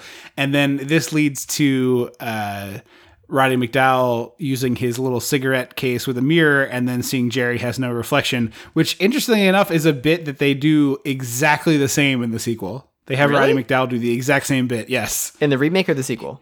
The sequel, the one with Roddy McDowall. Yeah, he like goes in the sequel has, and we'll maybe do that one day, but the sequel has a Ghostbusters 2 problem where it's like, oh, that thing that you think is real isn't real anymore, which we Is both it hate. just Roddy McDowall who returns, or does Charlie come back too? Charlie's too, yeah. And he has the exact same cigarette case, and the people that Charlie is convinced are vampires, Roddy McDowall is like, they're not vampires, and then he does the same exact cigarette case thing and is like, oh shit. I always love when movies do the no reflection thing well. Yeah, this one's really good. And I also love that, like, he gets startled and drops it and a piece breaks. And that is the part where Chris Sarandon figures out, oh, he knows. I thought that we had played this off, but it didn't work. So we think Ed gets bit in an alley and then it's a ha ha ha fake out. And then he really gets bit, which is just kind of a waste of everybody's time. Real gay. It is very gay. I was like, oh, you're biting him in the alley? Wink, wink, wink. Did you just come from the manhole? Wink, wink. Is that where Loose Meat is performing? So they Loose Meat run would away. be the all-male burlesque show at the manhole. So they run away, Charlie and Amy, and they run into the club here. They're like hiding in the club. This club, by the way, looks just like a dance, like a dance discotheque, but it's got Yes. a full kitchen somehow with a chef Yeah. and a chef outfit, like the hat and This everything. This is one of the things where I'm like, all right, this isn't a small town thing. Like there aren't dance clubs in small towns. No, that there are doesn't- not. There might be a bar, but there's not a dance club. Yeah, I think this was, to me, I kind of got the the John Hughes Chicago vibe. Yeah. Like they're close enough to the city to get there. So so they hide out from Jerry in the club and are trying to get away from him. And then we cut to Ed has gone to attack Peter Vincent. And he's like he comes running and bangs on the door like, I need help. Let me in. And then turns into a vampire. And he wears these glitter contact lenses that look really cool. But And apparently the they actors do have glitter in them. Yes. And apparently the actors were absolutely completely blind when they were wearing them. Well, yeah, glitter is opaque. Glitter's opaque. Right. Well, these contact lenses were the same as just like having your eyes closed. They looked amazing, though. Oh, I thought they looked really cool. But apparently the actor who plays Ed here went really, really hard on Roddy McDowall and like bruised him up a bit. Oh, and so really? Roddy McDowall was really mad about it. I believe that. Because the director was like, hey, don't hold back. Go for it here. And he's like, okay. And apparently Roddy McDowall did not get the same message. Well, there's also, they worked really hard on this bit that like you don't notice, but Roddy McDowall kind of backs up around this couch and this chair, and Evil Ed comes after him, and there's a mirror behind him, and Evil Ed doesn't have a reflection in the mirror, but you can see everything else in the room. And I was like, that's just such a nice little touch that really sells this whole thing. Kind of Invisible Man vibes. Yeah. And there's a really great crossburn effect, Yeah, I love the scar that it leaves on his head. It's really gnarly looking. which will make zero sense in about 40 minutes. Yeah. Well, they do explain it, and we'll get there, but they do explain it. No, We'll get because he's the one holding the cross. We'll get there. Okay. I think it explains it because I had the same beef, and then I rewound the line, and I think it's okay. We're back at the club. Jerry's there too. He's dancing with Amy and grabs her by the private parts. There's no way to grabs her say in the it. hoo-ha. Yeah, it's uncomfortable. Don't like it. And Charlie is like frantically calling Peter Vincent, trying to tell him to warn him. And the thing I really like here is she gets mesmerized and her hair starts to change, and they change her hair kind of progressively as she I gets didn't notice her more hair start to vampiric. change here. Yeah, yeah. It Because changes, later her it changes hair is like style. a full different length, a full different Yes. color. And I was like, how? What? So it's like a short hair, like curly hairdo, Like a close to her hair, Curly close to her head, pixie, rather. kind of like if Ali Sheedy in The Breakfast Club had a bit shorter of a haircut. But as she starts to get mesmerized, the hair starts moving up, like it's more of an updo while she's dancing, and then it becomes the full long hair later. Yeah, long red hair from short black hair. And the bouncer kind of gets involved here in this thing, and the one of the two bouncers is Biker from Friday the 13th Part 3, Oh. and he gets vampire murdered just like right through the gut, thrown around the dance floor. So there's this. I don't understand when movies do stuff like this, because Charlie comes up to the two of them and pulls Amy away, and then the bouncers get involved and they separate them. And so as Amy and Charlie are running to the door in the crowd, because everyone sees the vampire attack, they get separated, and Chris Sarandon grabs Amy. And I was like, well, why did we bother with the drama of him getting her if Yeah. 3 seconds later she's going to get kidnapped again? Right. Because it's much more interesting if she chooses to go with him because she's mesmerized, Or and not if the he other thing. glamours the bouncers. Like if Sure, yeah, or also Charlie fine. brings the bouncers over and is like, "Hey, this guy's dancing with a teenager," and then he can glamour the bouncers or whatever. Yeah, no, I agree. We're using glamours from True Blood. I don't know if that's a phrase everybody Is it knows. really? Yeah, I first heard it in True Blood, where they. I don't think that's limited to True Blood. Well, so the idea that a vampire can mesmerize a person is called Right. They specifically call it glamoring in True Blood, and I don't know that other media uses the word glamour. And I just realized that it's been 90 minutes of me saying a word that people might not get in context. Yeah, you're right. Maybe you're right that specific term, but I was going to say the mesmerize thing. Mesmerize is is a thing, but yeah. it's in True Blood. It's called a glamour, and so I've used that word a lot in this podcast, and I realized I should probably explain that. So they drive away, having kidnapped Amy, and Ed cackles a whole bunch. Uh-huh. That glamour is listed as a term on the Buffy wiki as well. But that could be a spell, the glamour spell, like from a witch, Interesting. to change her form. I'm not going to spend time looking. That's this up fine. now, but I'm It does curious. not matter. I've cleared up any issues we might have had, but Yeah, glamour might be True Blood. Anyway, there is a chart that I am going to spend a lot of time reading later on Wikipedia about vampire powers. Send and it where the to source me. of them. There is like a breakdown where it's like it's a chart of like the setting where it's from, and then the various powers like immortal, enhanced strength, enhanced senses, enhanced speed, and then like which thing. So I will be spending some time reading that later. Maybe for the next episode. you're gonna have I to can, send that one to me. Already done. Thank you. So he talks Peter into helping, and at this point, Amy sees the painting, or he tells her. Yeah, she wakes up in this gorgeous, like, ethereal dress, because I feel like they always put Dracula's brides in, like, flowing Grecian, sheer, ethereal gowns. Right, and we'll just choose not to talk about the fact that he stripped a 17-year-old girl naked. and put Yeah, different I get, clothes just on her. make your characters 18 movie. Right, it's just so much, like, it's still bad that he did that, but it's a different kind. Yeah. He full on seduces her. She takes her top off and he bites her in the neck. And I was like, oh. I know she's 28 in real life, but her character is 17.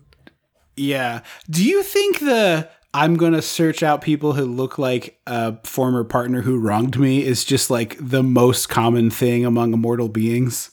It's gotta be, Probably. right? Or their descendants. Oh, yeah. It's either Descendants descendants- don't always look like the person, though. Well, no, but I think it's either descendants, like you pay for the crimes of the father or whatever the hell that is from the Bible, or you look like my love and you're just unlucky. Yeah. So this is all going on outside the house. Charlie's about to run in, and Peter Vincent luckily shows up with his whole vampire killing kit. And they clearly sneak into what is a trap. Yes, they're basically there's a spring-loaded thing and a piece of cheese, and Charlie is like, "Ooh, cheese!" Yeah, because Charlie's an idiot. So Jerry comes to the top of the stairs and he does the titular "Welcome to Fright Night," just like Peter Vincent does every week. I think that this is the point where it like finally crystallized for me. This is where I wrote the note. I felt this way the whole movie, but Chris Sarandon, really perfect casting. He's just such a treat. So good. He's sort of debonair and smooth, and like you believe that he could trick people into, He attractive as hell. Yeah. I think he's really great. I wonder if he and Susan still talk. Like if they're Are they related? She was his first wife. That's why she's Susan Sarandon. Is that really? I didn't know that. Which like I assumed there was a suck relation. That like your stage name is your ex-husband's name. Yeah. So they were married before she started acting? I don't know, or maybe the start of her career. I didn't look too hard into it, but yeah, she is his first wife. So this is where they do the cross thing that you find upsetting, where Peter Vincent takes the cross out and he kind of laughs at it. But what he says is, you have to really believe, because I've dealt with, like, at my age, you have to really believe. Oh, so specifically because I was like, it says you have to believe, but if he burns someone else, then then he clearly believes. So like he believed enough to get the fresh vampire, but like this is a loose meat vampire. He's been around a while. Yes. He's deep in that bin. He's the gray meat at the bottom of the loose meat barrel. Exactly. So he needs some real tenderizing. Anyway, I thought that was kind of a cool wrinkle, the idea that like some of the vampire, like Chris Sarandon could probably eat garlic at this point, I thought was interesting. Yeah. That would have been, that also would have been a clever twist on the, if he had done something like that, he'd be like, hey, how about you just give me a head of garlic and I'll take a bite like an apple or something. Yeah. Well, we got to remember that for the Nona movie. I give him a whole head of garlic and he just chomps it away. I threw my garlic right at him. What do you mean? You're immune to the garlic. So Charlie gets knocked out. Peter runs, and you think he's just running at first, and I was like, "Oh my god, is he just leaving this kid to die?" But no, he's running to Charlie's house. That's my kind of movie. Abandon the child and save yourself. That's my movie. See ya. Hey, I forgot I left the oven on. Pardon me. Chris Sarandon, I'll leave you to your boyfriend. I'll get the hell out of town. But he runs to Charlie's house, and Ed is there. So it's like your two simultaneous fight scenes happening in adjacent houses: Peter Vincent versus Ed, and Charlie versus Jerry. And Ed pulls a Sarah Jessica Parker in Hocus Pocus. He's hiding under mom's covers with a literal Raggedy Ann wig on. Yeah, which didn't make sense. Why does he have a yarn wig?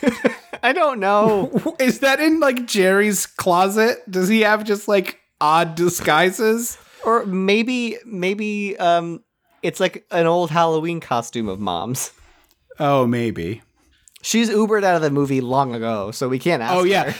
Ed is like, she left a note and said dinner's in the oven, and she like, never But why does that note have to... Like, I don't... That to me is another moment of like, that's not really world building in a way that feels, relevant and necessary. It's like... It's world building in the way of we only paid her for 3 days and this is the 4th. But Evil Ed says she's working nights. And I was like, great, cool. That's why she's not here. And he goes, but she left a note. And then the next 5 minutes of the movie are him like slowly pulling the note out of his jacket, unfolding it, and then reading it and laughing about it. And I was like, no, I got it 5 minutes ago when you said she's working nights. I got it. I'm here. But you missed the joke then. What's the joke? The vampire says that she left dinner, meaning Peter Vincent. She said she left dinner in the oven. His dinner is in the oven. I did say in the oven, but I thought it said that she left dinner. His dinner's in the oven is the line. Okay. So Peter, I almost said Peter Falk. Wow. I would be so into that. It's a much cooler movie with Peter Falk. Excuse me, Mr. Dracula. Just one more thing. Could you drink this holy water? I'd be so here for it. One more thing. It's a terrible Peter Falk. You don't need to point it out to me. Oh my god! I just realized the Peter Falk made me think which I think might be an extension of the Nona, but I'm here for Angela Lansbury as the horror hostess. Angela Lansbury could be one of the Nonas. We'll have to draft her in. Yeah. Maybe they're not all Italian. Well, that's what I was going to say. like- I want Jennifer Lewis in this movie, too, and she's not Italian, I don't think. I don't know who that is. She is the grandmother in Blackish, and she... Oh, okay. I can't think of... She's done a lot of other stuff. She's a huge personality. She's hilarious. Okay, I know who I was that say is. you would know her to look at her, but I can't think of other stuff she's been in on the top of my head. Anyway, I got distracted by Nonas again. Peter Vincent gets knocked through a table and breaks a table leg, and then picks that up and uses it to stake Ed, who like slowly Ed turned into a wolf. Yes, And but then he turns. It's a gorgeous looking wolf. Yeah, it is. It's really cool. But he like keeps working his way backward into Ed. So it's he they're on the second story and the wolf comes down the hallway. Peter Vincent stakes him and throws him like over the balcony. And then there's an overhead shot of the wolf on the ground, and it's clearly a dude in a wolf costume. Yes. Oh, yes. This is great. This is so good. Yes. I don't know Yes. if you're Patreon, you'll have heard this, but when we did the Great Muppet Caper, there's this creepy shot of a human in a Miss Piggy costume. It's an overhead shot of a clear human in a Miss Piggy costume walking down the street, and it's like right in the uncanny valley. It triggers your brain's fight or flight response. That's what this wolf looks like, because it's like clearly a dude in a little costume. But they also made the weird choice of the wolf has its arms and legs extended, so it's like imagine doing like a dive, Yeah, or like a high dive. sploot, like a corgi sploot. Yeah, but the wolf is then trying to move, so it looks like a sausage, just like It's so wriggling and weird. wiggling. It's really bizarre. And there's a great transformation of him turning back into Evil Ed, where like his hand melts into flesh, and it looks great. But then he dies for far too long. It looks great, but it's too long. And then, I was also surprised we didn't get the like "thank you" as he dies moment. It seems like that's coming, and then it just ends with a naked dude on the ground. Yep. And Peter Vincent's like, "Well, I'll need gotta this go help steak over back." there." Yeah. So meanwhile, Charlie is locked in a room with Amy, the vampire, and the whole house just looks dope as hell at this. Like we're like running through the house. I love this house. It's up there. It's up there with the house from Clue and the house from Casper, and now the houses from Hill House and Bly Manor of like great film houses. Yeah. And Peter Vincent makes his way in and is like, if we kill the vampire by dawn, Amy will be saved. I don't quite get the lore logic. And Charlie goes, "Are you sure?" And he's like, "I don't know." He What other says plan all is the there? other things.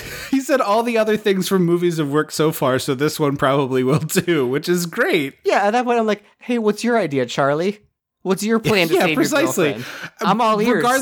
Regardless of whether or not you can save her, you should definitely try to kill the vampire. Yeah. And this is where Charlie and Peter Vincent are on the staircase, and Chris Sarandon's at the top, and they turn around and his boyfriend is at the bottom coming up the stairs, and Peter Vincent shoots him in the head, and it's a great tumble. Yeah. He earlier had set up a literal Chekhov's gun of like, I'm going to shoot the familiar because we know he's a daywalker. Yeah. And then you find out that he's not a human, but he's not a vampire. He's just some kind of undead creature because he melts into a pile of goo and sand, and it looks excellent. It does look very cool. It's much like the final scene at the end of Raiders of the Lost Ark with the Nazis. Yeah, mixed with a little bit of Gremlins, I would say. Yeah. But I do wish they explained what the hell this thing was. Yeah, I'm like, is he a golem? Is he a zombie? I think Gollum is probably right based on what we see, but you're right. It's just a mystery. An ex-boyfriend of his? I don't know. So Jerry summons Amy and is like, he's standing on the roof and really sort of vampire wolfed out and is calling to her for help. Wakes her up. And then he dives through the big round stained glass at the top of his staircase, which looks really cool. And this is where I thought the movie should have ended, pretty much. Like, there's another 10 to 15 minutes of movie that I think are pretty superfluous. Because we get a real hocus pocus setup here where he crashes through the window and we can see the sky is starting to pink behind him and get lighter. And Peter Vincent is like holding the cross, and they have the moment of like, I told you, you can't, that only works if you have true faith. And then he like kind of does like a thrust and he's like, oh, like realizes there is true faith. And the sun comes up and it hits him. And I was like, oh, great. Hit him with the sun. He dies. Movie over. Great. Yeah. But then they decided it has to go on another 10 minutes. And I was like, we don't need all that. Yeah, it is a bit of a false ending. I do like that he turns into a bat again and then he's fighting Peter Vincent as a bat. Yeah, but like I'm fine with that. And then throw him out the window and he falls in the lawn in the sun and then... Right. Apparently, Peter Vincent, Roddy McDowall rather, broke the puppet when they were filming this the first time, and they had to stop and fix the puppet and wait multiple days for the glue to reset. I love that. So they have to chase him to the basement, get open his coffin. It's a whole... It doesn't need to be drawn out like this. Right. You could have trimmed this down. I'm with you. Also, at this point, Amy has so much makeup on and her look is so different that I genuinely thought they might have brought in a different actress for some stunts or something. Yeah, her hair is so different, but she's got the shark mouth that sort of everyone knows of the visual of this movie. So Peter gets the coffin open, he stakes him, but he misses the heart, and so... They have to start breaking windows. Right, yeah, that part I really love. He starts smashing the windows, and it's kind of like a force field, almost that kind of vibe for when you were a kid. And so Peter Vincent is like in light, and therefore Jerry can't get to him. Yeah. So they smash all the windows, and he looks excellent the way he dies. But yeah, Peter Vincent like finally gets to the coffin as he's fleeing to it. He blocks it so he can't get in, and then he's like trapped in the light and gets burnt. Melts, gets all gooey. So Charlie tackles Amy to save her from walking into the light as she starts melting, or that Jerry Dandridge starts melting. And then Amy's okay. And then we cut to Charlie and Amy getting busy while watching Fright Night. And next door, there's glowing red eyes, and we hear Evil Ed again. To be continued, except he turned it down to be in 856 Evil, or whatever that movie is. 976 Evil. Thank you. Which probably not the right call. No, probably not. Although I feel like either way, it was sort of a middling thing. Yeah. Better on, well, I guess not. You want to be in more franchises. I was going to say better for the late in life con circuit, but you want to be on, as many things as you can, I think. Yeah. So that's the end, obviously. Final thoughts? I like it. I just think it's a little too long. But okay, and I think because it is sort of, it's like you said, it's not necessarily that it's paced weirdly. It's more that like the placement of beats doesn't line up exactly where your brain goes, so it feels longer in spots. Yeah, no, I totally agree with that. It's sort of a 4-act structure for this movie, which is weird. But I do think this is really good. As I said, I highly recommend both this and the remake. This one's on Amazon Prime Video. Currently, and the remake is also streaming somewhere fairly accessible because I think you're right. By the time this comes out, it'll probably be a different service, but I'm sure you could find it somewhere out there. But I highly recommend both these. They're both really, really enjoyable. This obviously has the 80s flavor, but apparently it's on Showtime. The remake is apparently on Showtime. Okay. So highly recommend both these. Good use of your time. This one has a nice 80s charm to it, and the other one obviously more modern, but one of the best horror remakes, and follows the rule that we have said many times is don't remake the great ones. This movie is fun, but it is not by any means a masterpiece. It's a perfect candidate, I think, for a remake. Yeah. You jazz it up a little. So yeah, highly recommend both. And, thank you for listening to the show. If you haven't yet, please take the time to go write us a review. That's free. And if you want more episodes of this show, that's right, bonus content is available at Dissecting the 80s Patreon page. That's patreon.com/dissectingthe80s. At the $5 tier, you get 4 bonus episodes a year.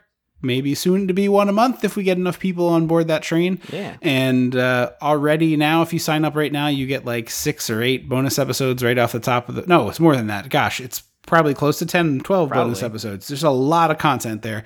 It's, we've been doing the Patreon for 2 years now. We got a commentary track. There's all sorts of great stuff. So check that out if you don't mind. Get yourself a Christmas present or a holiday treat at patreon.com/dissectingthe80s. Dissectingthe80s.com is the website, and we're also at dissectthe80s on Twitter and on Facebook. If you'd like to get a hold of us, we'd love to hear from you. We will be back in 2 weeks to continue No Vampire with a wonderful movie from Catherine Bigelow, Near Dark. Very excited to watch that again and to watch it with to talk about it with you, who has not seen it. Nope. Thank you again for listening. I have been Trip Lano. I will always be Andrew Lano. Until next time. Don't you forget about me.